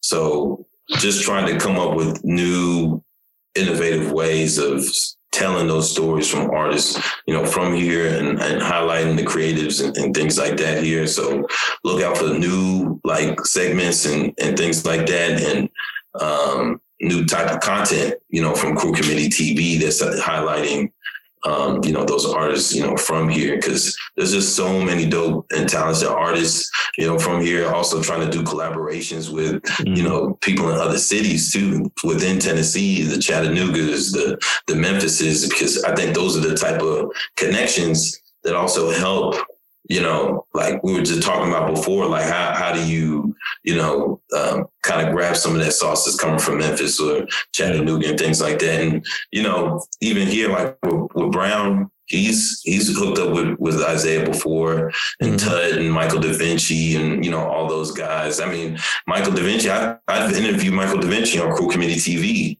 a few times. So, that connection is there. So that's kind of where Crew Committee TV is at right now. That's what's up, man. Yeah. All right, y'all, man. Mike, turn over to y'all, man. Go ahead. So we kind of touched on Brandon, which is very important, and looking at it, I want to ask the question: what do you see the brand? Because we see, and I just looked it up, the Crew Committee here on YouTube, so I was checking that out. But what do you see? As your brand, as you, what do you see it going in the next 5 years? Oh man, that's a good question, an interesting question, because there's so many things that I want to do and try to accomplish, and I have to really sit back and try to like discipline myself on what I'm where do I see myself, you know, in that time? Is it as a rapper? Is it as somebody who's doing interviews? Is it as somebody making, you know, merchandise or, you know, clothing, or, you know, there's so many things. And I think that it's just important that the team that I'm building now is a group of people that I see myself with, you know, 5 years from now. So, you know, music, I feel like is the gateway, you know, into what I'm, you know, really trying to do. But I don't feel like limited by just music, because all the people that I look at, you know, it was just kind of the stepping stone, you know, whether it's, you know, like the Donald Glovers or the 50s or, yeah, there's so many, man. You know, I just feel like entertainment is my wheelhouse. It's not necessarily just, you know, music and expression. I have more to offer than just music. You know, I'm writing, you know, screenplays and things like that for ideas I've come up with, and even trying to connect with people, you know, with the streaming platforms and things like that. There's all types of, you know, possible opportunities that I'm looking at, that I'm trying to project myself and put myself in. Songwriting also too, you know, writing for other artists and things like that. So, man, I think just like ultimately just trying to be in a position where, you know, if I like what I'm trying to do, like with Cruel Committee now, with so many talented artists that maybe they don't necessarily have the team or the look, you know what I'm saying, or the resources or the money, that I'd be able to be in position to be like, no, like let's set this up. Let's connect this. Let's put somebody in position, because I know as an artist now, that's something that I ask myself all the time. Like, I know there's a lot of successful people from here that maybe you haven't heard about or this or that, but they're not necessarily connecting those dots or investing that time back in to the city. You know what I'm saying? And I know there's a lot of talented people here. It's just a matter of like, hey, well, this is how you go about doing it. I'm not saying I'm going to give you everything, but hey, this is X, Y, you know, Z. And I think from a larger visual play, I know I'm kind of segueing from the original question, but I want to make this point. No. You don't have a lot of concrete examples of people like, this is how you're supposed to do it. Mm-hmm. Yeah. Like, you know, we didn't have like, you know, a Biggie in our neighborhood, so to speak, you know, Nashville, that like you got to see, like go ride in the neighborhood, or he came back with his Rolls Royce and you can see, and, you know, come back to the high schools. And we don't have that. And we don't have that Black music pedigree either of music professionals to like cultivate and galvanize that talent here in Nashville. So it's just like, that's kind of where I want to see myself be in 5 years. That like, oh, you know, yeah, I'm getting like kids saying like, oh, I'm getting a look from Cruel Committee. You know what I'm saying? So that's where I want to be. And I'm going to walk over here real quick so I can get my charger. But it's real though. It's real. Yeah, that's what's up, man. This is it. I'm gonna walk over here so I can get my charger. No, it's all good, and it's very interesting that you bring up, you know, that about us not having that look as far as artists knowing, you know, and I'm sure G can attest to that as far as exactly how to put things together. Hey, this is what we have. Or even like, you know, like those artists coming back to school showing that is very prominent, because it's crazy, because even here, no matter how successful you can be at doing music, people still look at you with this side eye when you're like, I'm doing music, and they still kind of be like, okay, yeah, sure. Yeah. Good luck with that. But you can clearly see that it is so much money and is you can be so successful at it. It's a real thing, but yet still kind of like down here in the South in certain areas, especially Nashville, people still kind of give you like that. Okay. Your parents, for one. Oh yeah, for sure. And you know what I'm saying? I worked in the music industry down in BMI. I worked there for 10 years alone, but also did other things outside of that as being an artist myself, and then transition over into the business world. But just sticking down there on Music Row, on my lunch breaks, I just go walk around, walk through the neighborhoods and stuff like that, to blow off the steam of the office life. But also looking around like, man, you really do not see, like, you don't see artists walking in and out. You don't see, you may see the execs, but I know them because I've met them before. I did an internship at Warner Brothers right across the street from BMI. I've also done an internship at CeCe Winans record label. Okay. And even at then, I still didn't see like CeCe or BB. Like BB has an office there and like he never comes to it. Right. Like it's just there and it's like, oh, okay. But seeing that is kind of like, man. And then when you mention like we don't have an artist that comes to the school. I know one time in Chattanooga, artist showed up, but it was one of the kid artists doing the thing. I can't remember what his song was. I know what you're talking about too. Yeah, you remember? Was it Peanut? Came to Deadwood. It was Peanut. Was it Lil Peanut? We went to school with Lil Peanut. Yeah, we went to school, so we know Peanut. Yeah. But it was another guy, and he actually had a big song. And I can't remember. He was one of the dancing kids, man. Yeah. Interesting. But you would think that Usher would be the guy that just Usher came back and did a concert. Yeah, he did a concert, but yeah, that was it though. Yeah, that was it. I mean, but he did he get free tickets for that? Yeah, it was free tickets. Because I was in middle school, I think, with that. Yeah.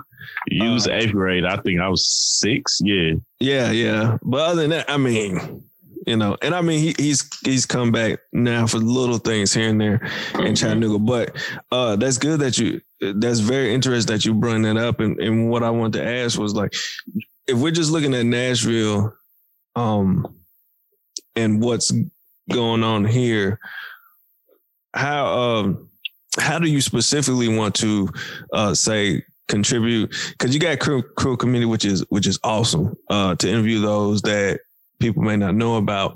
But what else is it that you would want to do within that community? Because like I said, like it's so many incredible, like I'm looking on here, the first interview I see is Stan. Food Stan. Yeah, and I know, I met him from working at City Gear and to see his transition into music and where he's going from there. I've seen him perform plenty of times, and then also to know so many other artists. Like what exactly, like what? Not only what is it that you want to possibly create, even if you don't know what that is, but also what is it that you think that is specifically missing that here in Nashville specifically, because this is Music City, but yet only 2 forms of music is really recognized as gospel and country. Right. Buck is the biggest hip hop artist from Nashville, and then behind that will probably be Star, and then after that we would have everyone else. But what is it? What is that thing? What is that feeling when you're out there? I think just from. So one thing I'm a big fan of is like music stories. Like how did, these artists come to fruition? What was their story, coming up? And one big key component that I always see is that it's not just the artist, but there's always like this guy, like a business guy or somebody that just believed when maybe they didn't believe, or, they saw something that maybe they didn't see at the time that nobody else saw at the time. You know what I'm saying? And there's that common, theme there. And I feel like we have a lot of talented artists, right? But where are the stars and the aspects of business managers and managers and booking agents and, A&Rs and all these things, these glue kind of guys, these role players, so to speak. Like everybody wants to be the star, but who wants to, do these things?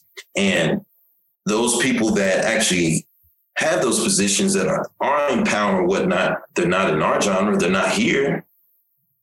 They're not here. They're in Atlanta. They're in LA. You know what I'm saying? So there's a disconnect, right there. I think that it's just, it takes, another part of it too, right? That I see, and this is just from being an independent artist, financing my own projects and financing Cool Committee, my own shows and things like that, you have to have some business acumen, or you need to have some people around you that have some business acumen. Mm-hmm. Because yes, this is music, but it's also the music, business. And the fact is, P. Diddy's not walking through that door. No. You know what I'm saying? Marathon Music Works, you go check out it. So P. Diddy's not walking through that door. Maybe in Memphis, yeah, but here, that's not happening. So like with that being said, if you waiting around for like a deal or something like that, this isn't the place that you have to go somewhere else. So what has history told us, right? When they're not checking for you, when the industry's not checking for you, you have to get out the mud yourself. You have to get out the trunk yourself. Like I said, I come up with a pedigree of Master P, Swisher House, you know what I'm saying? Luke, you know what I'm saying? When people wasn't checking for them, they created this on their own. Mm-hmm. And I feel like, that kind of pedigree, whether it's young people, old people, people my age. Uh-oh. Did he freeze? Yeah, a little bit. And froze up on us. Dang. You froze up on us, though. Hello? Can you hear me? We back. We can hear you. Yeah, you back now. Okay. I think my internet got disconnected. So, I'm not waiting for a label. You know what I'm saying? I'm trying to build an audience, you know what I'm saying, of real fans and make genuine connections and things like that.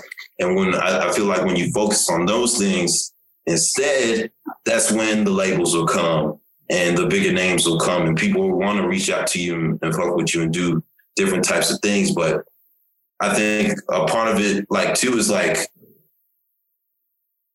let Nashville be Nashville. We don't have to sound like them. We don't have to do this. We're like, no, we're our own thing. And you have to be proud of that. And I think a lot of people, maybe deep down inside, they may not be proud to be from Nashville.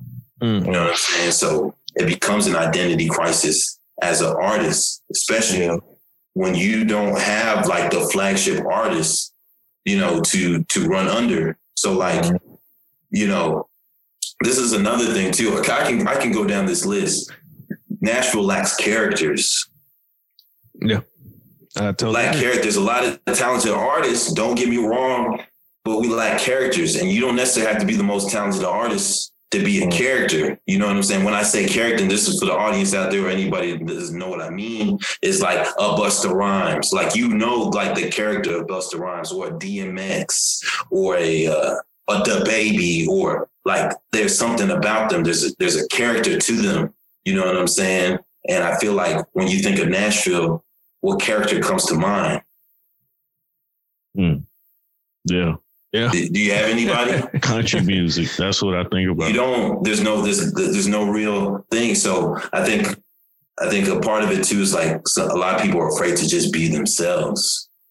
I think and let people just embrace that and let them figure it out for themselves. Like, okay, this is what's coming out of Nashville. You know what I'm saying too. So I know it's a long-winded answer, but like I said, like when people aren't checking for, listen.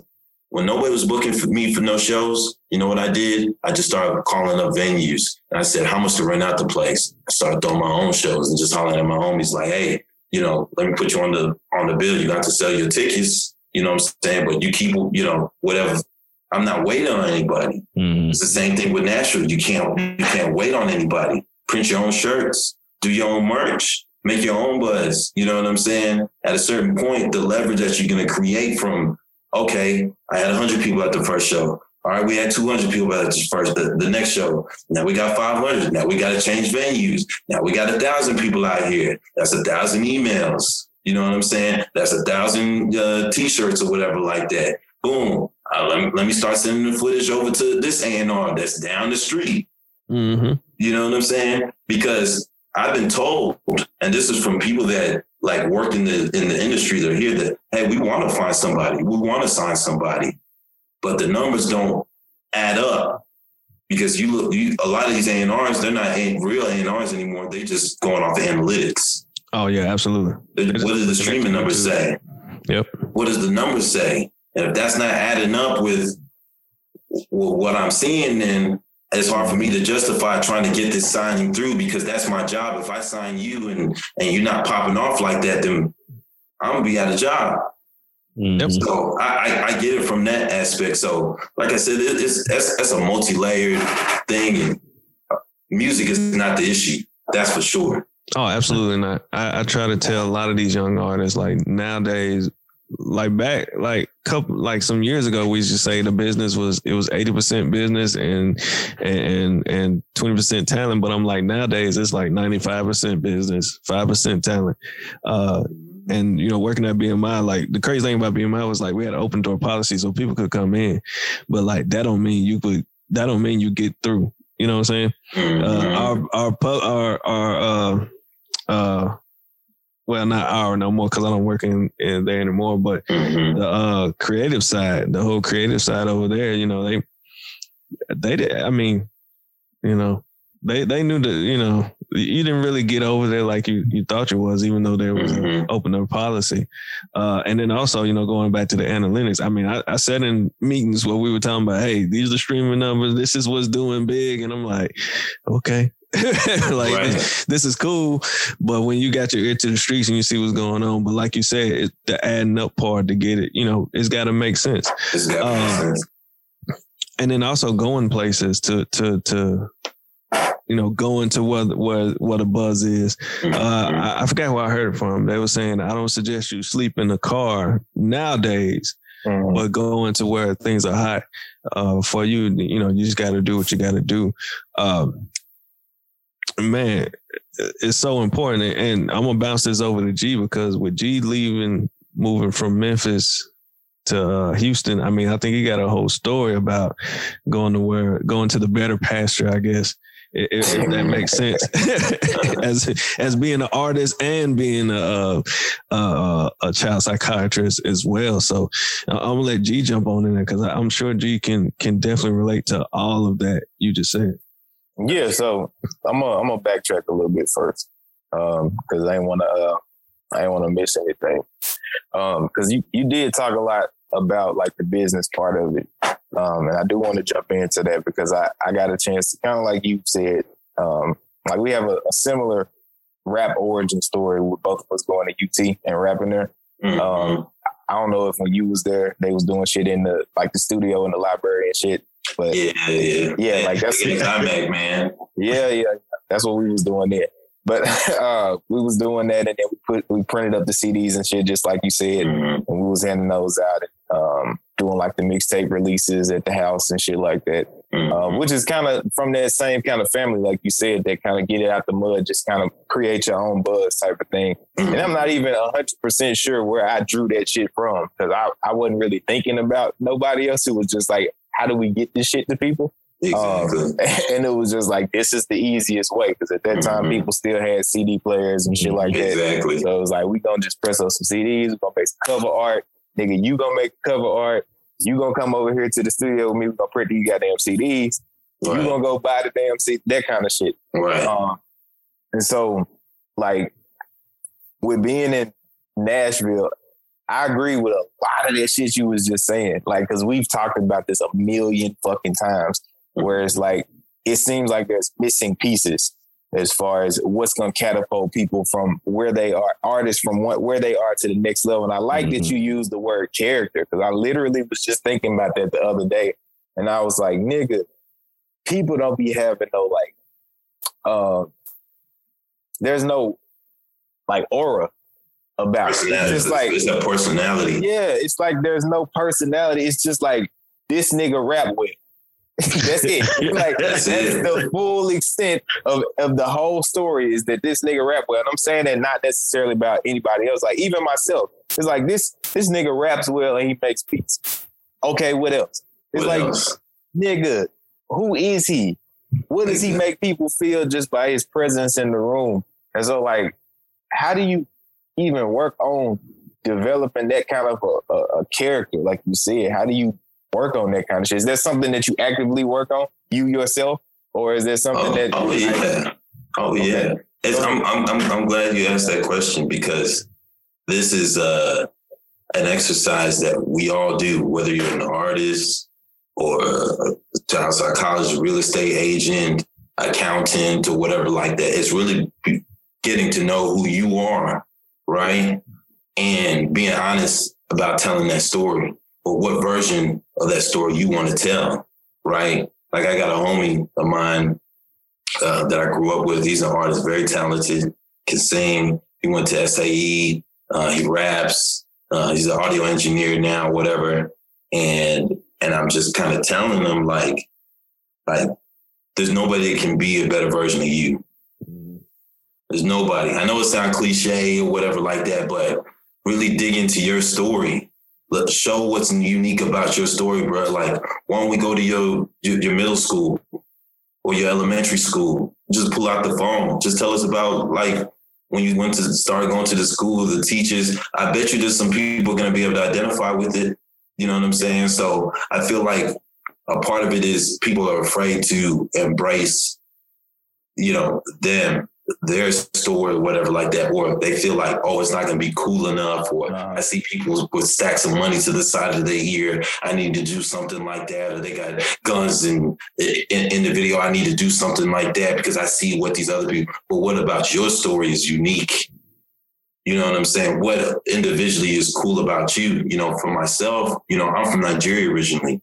You know, I moved to the United States in 89, you know what I'm saying? Like I said, I didn't grow up like listening to hip hop like that, other than the popular stuff, because my parents didn't play that. It's R&B, it's funk, it's a lot of jazz music, it's merengue. You know what I'm saying? Like that's what I was listening to. I didn't get introduced to hip hop until like Master P, Mr. Ice Cream Man. You know what I'm saying? And I just found a random tape, you know, somewhere or whatever like that. But that's a part of my story. And it's just like in this day and age, it's like, how do you translate that into a 30-second clip for Instagram or for this little 30-second clip for Twitter or whatever like that, and make it visually compelling of what, you know, that's where it comes into play. You know what I'm saying? Because like I said, there's a lot of guys that, you know, that rap really well, whatever like that. But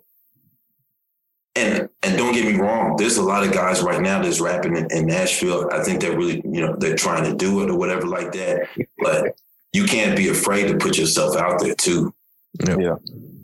Absolutely. You know what I'm saying? You can't afraid to be like, this is me, this is my personality, fuck it. You know what I'm saying? Like, I think like the most successful people in hip hop are the most polarizing. You either really love them or you hate them. You don't just feel, there's no in between. Yeah. You either love them or you hate them. You know what I'm saying? I feel just like maybe a lot of people in Nashville, you know, they just want to be the cool, like, I just want to be the cool guy. Like, I ain't trying to ruffle no, you know, you know what I'm saying? I just want to be cool. But like at a certain point, you got to, like, there's this line and you got to like, this is where I stand. So what's up?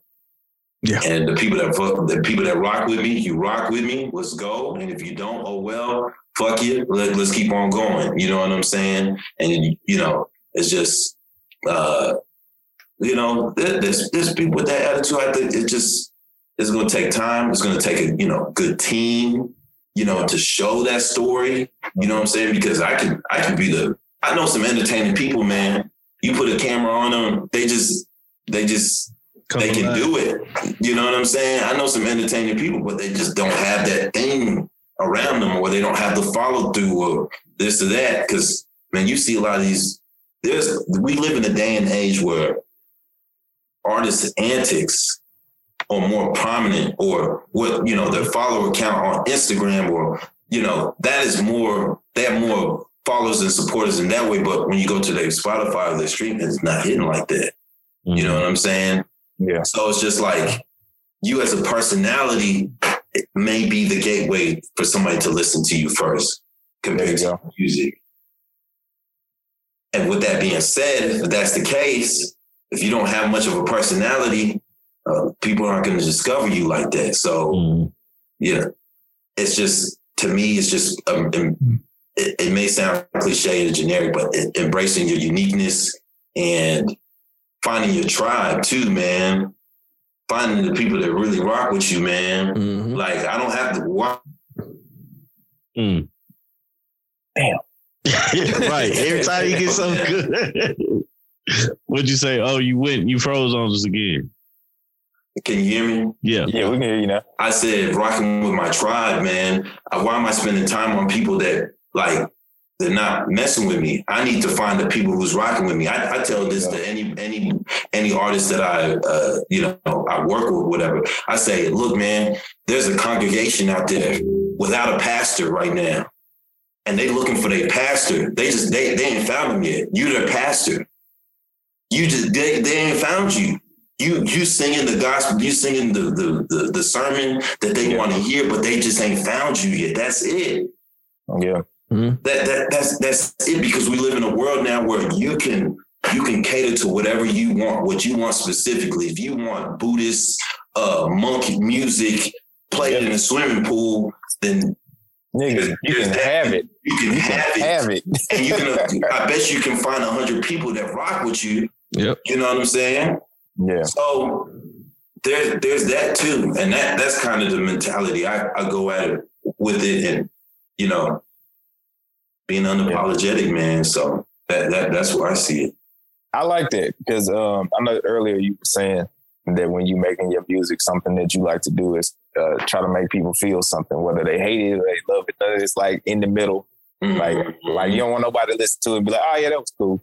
Yeah. Like, you just want people to feel something about it. And I don't have like the song titles, but I had like a couple of bars like from you and shit that I took from some of the songs. And I'm going to point out the ones that I like two of the ones that I like. And then I'm going to ask you to kind of give me some context on those bars. And then also just tell me some of your favorite bars of y'all. Because I know niggas got their own favorite bars. Like, niggas ain't finna bullshit me. But so like, I liked one of them. You was like, it's no days off, but you motherfuckers should call it quits. And then there was another one where you was like, who you know reached the top by playing it safe. Right. And that was my favorite. That one right there, where it's like, who the fuck has reached the top by playing it safe? And that's about that like that cool shit, like trying to stay in the middle, not ruffle no feathers and stuff. Like, how you gonna get where you trying to get by trying to stay where you at all? Right. Yeah, that record is Golden Gun. And I'm actually in the process now of trying to come up with the treatment for the video for that one.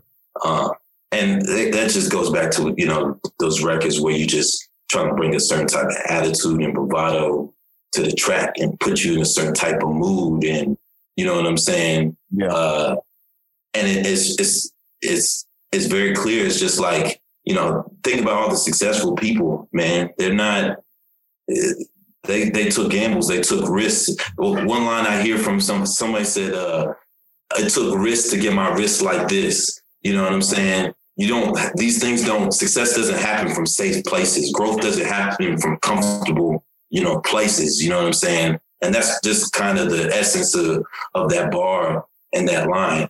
I'm just trying to think of some bars that I've said that make you, that may, let me see. Let me see. I said, right on the spot. I said, I've never learned to fear less, but over time I've learned to fear less. So it's just like, you know, I didn't know, I said that wrong. I said, I never said I was fearless, but over time I've learned to fear less. You know what I'm saying? So it's just like, you know, I'm not saying I'm not scared of anything, but throughout time, you know what I'm saying, I'm gonna try different things, and it goes back to about taking risk or whatever like this. Like, man, last year I went back to school to become a software engineer. I didn't know anything about it.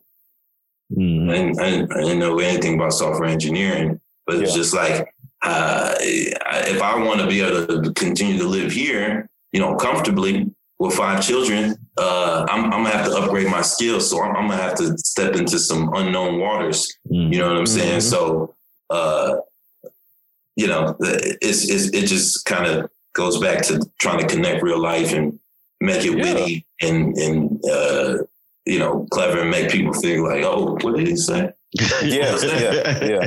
Another one. I mean, let me see. On Coming to America. I said, that's a true story. No.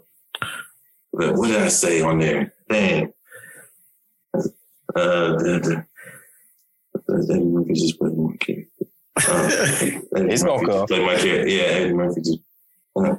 I said something to the effect of like, that's a true story. Prince Hakeem came to America. That's a true story. Prince Hakeem came to America. He was just playing my character, basically saying I'm the real Prince Hakeem. He was just playing my part in the movie or whatever like that. Yeah, just kind of, you know, it's funny, man. Like if you ever, like, if you watched Coming to America, whatever like that, there's so many similarities, like with my like origin story, like where I'm from, like the town where my dad is from in Nigeria, is in Yoruba land. We come from a royal family. I know a lot of Africans or people, you've probably heard people say, oh, I'm from royalty. Like, no, like if you, like when it comes to Yoruba, you know, culture, whatever, Ile-Ife, the town I'm referring to, is the origin of all Yorubas. So it would have been my dad's grandmother was the princess, and was the original Oni of Ife was her dad. So like when you're talking about like royalty and things like that, that's why like the movie just kind of really connected with me when I was young, because my dad would be telling me these stories, and I'm just thinking he's just, you know, just playing around. And then I'd start to talk to some relatives like, no, like it's a big deal, like where we're from or whatever like that. So, yeah, man, like the new movie I didn't enjoy so much, unfortunately. So that's a whole nother. I ain't even seen that one, man. I ain't even seen it. We ain't got to talk about it. It's a disappointment, man. I wish they just left it alone if they was going to do that to the movie, man. Yeah. We had a whole discussion about it. Yeah, I definitely, I appreciate you sharing that, like sharing those bars with us and just kind of taking us through like your mindset. Something I did want to ask is like, do you find yourself listening to your own stuff at any time? Because some people say like they don't listen to their own music. And I always be like, why? but like some people don't. And so I just wanted to know, like, do you listen to your own music? And then when you're listening to your own music, do you sometimes feel like you were sending yourself a message through time? Yeah, that happens. That happens. And something probably wish I do more, like maybe put messages in music that is going to be a constant reminder of like, hey, you know, keep it going, or there you go, remember this or remember that or whatever like that. But yeah, I listen from time to time. It'll be sometimes it'll be a long, you know, something that happens from time to time is that it'll be a long time since I've listened to my own music, and I sit there and I listen and be like, who is this guy? Who is that? Right? Mm-hmm. Wow, like this is amazing. Like, who is this? You know, I'm not trying to toot my own horn, but like, you know, you might listen to something from 2 years ago or whatever like that. You just try to think about like the mind state that you were in. Like, man, I was on one right there. Like, whoa, damn, what was I listening to, you know, around that time? Or like, sometimes it's just like, ugh, like that one didn't age well. Like I'm in a totally different place and mentality, you know what I'm saying? Or, you know, all types of things, or, you know, just the growth, you know, that's great to like look at too. Just like, man, like look at the beats I was picking on, look at like listen to my cadence, or, you all types of things. So yeah, I'll listen from time to time, or friends will play stuff for me, or fans will send me stuff like, man, I still listen to this like every morning. You know what I'm saying? Like, man, thank you, bro. I'm like, yeah, I need to get back on it. Dang. Yeah. That shit is always special, man. That shit is always fucking special. I got a line in a song where I was like, I'm feeling like I was born to be the teacher of me. And when I try to avoid it, I'm conceding defeat. And so like, I fucking do that all the time in the music. It's like, just throw little stuff in there that'll like help you get through the day. Cause I know I find myself listening to my music pretty often. And so it's like, if I'm gonna be listening to me, I might as well be saying something worth listening to. God damn it. Cause I'm gonna be going through my day. And, just like you might have another artist that you like, that you turn to for certain moods or for times in your life where you get to a certain point, and you be like, damn, I want to listen to this right here because it's going to help me get through this. Like, giving myself that shit is great, bro. Like, to go back and be like, hey, I got something for this. Exactly. Just reminders to yourself, man. Little, I call them little time capsules. There you go. Little time capsules, man. That might be a name for a project, actually. Hey. There it is. Hey. Okay. Okay. That's pretty much all I got, man. That's all the questions and stuff that I had. Oh, man. This was fun, man. So two more before we let's do two more to send you off real quick. One thing for all the listeners out here, tell them where they can find O's music, because they can find Crew Committee on YouTube. I think I spoiled the beans already. There's a whole page. Go find it. It's TTEE on the end. But as far as O's music, where can they find your music? Yeah, you can find me on all the major streaming platforms, but I'll probably say the easiest way is to, if you have Instagram, look me up on Instagram at Raw Business. That's RAWBIDNESS.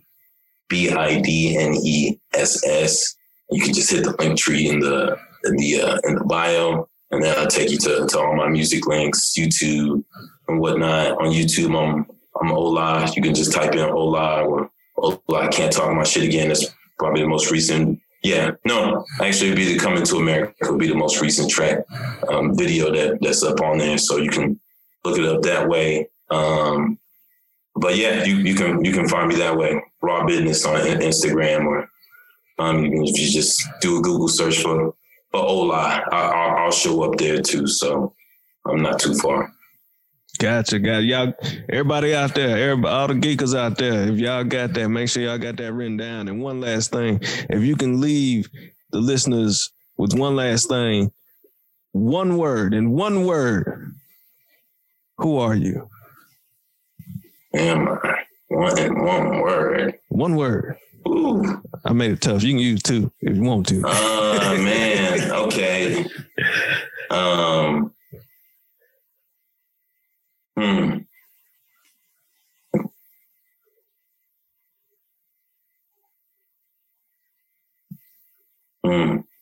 Yeah, that's tough. That's tough. Let me see.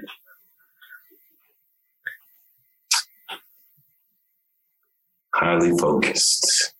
There we go. There we go. I like it. Yeah. Oh, yeah. I like it, man. Well, guys, this was fun, man. I had a blast with you, old man. As you know, we always, get talking and everything like that. I want to thank you once again for joining us on the podcast, man, and just blessing us with a great conversation with you and everything. We appreciate it so much and everything like that. Once again, guys, thank you for listening to another episode of the Speaker Geekers podcast. If you haven't already, please go subscribe to the channel and also subscribe to us on the podcast platforms. Wherever you listen to podcasts, that's where we are. Also follow us on Instagram and Facebook at Speaker Geekers Podcast. You can follow me on Instagram at I am Tommy T the Third. You got Steve at the Great Steve-O Steve. You got Greg at instantly_G. And you can follow Ola, I call him O, at Raw Business on Instagram. And his link tree is in the profile. You know, click that and you find all his music. Man, you know something? Y'all Instagram names come off like, it's just like clockwork now. It's like automatic. Like literally, I say mine and I remember at the beginning I had to write it down to read it, but now it's just, you know, there you go. Like 1, 2, 3. Again, oh man, I appreciate it. The conversation has been great. As always, anytime, man, anything that we can do, let us know, and we'll definitely support you in that arena. For sure. Did I miss anything? You guys got anything? No, can't say I got anything else, man. I just appreciate y'all for having me, and it sounds like y'all got a good thing going here, man. So keep it up. Hopefully, by the next time I come back on the show, there's much to celebrate, much success. So, you know, yeah, for sure. Very real. Steve, what you got, man? Right. After that, I ain't got nothing. I'll take that one. Let's go to the bank. Yeah, that's what I'm talking about. Much to say. Let's go. Let's do it. Well, with that being said, guys, I'm out. Peace.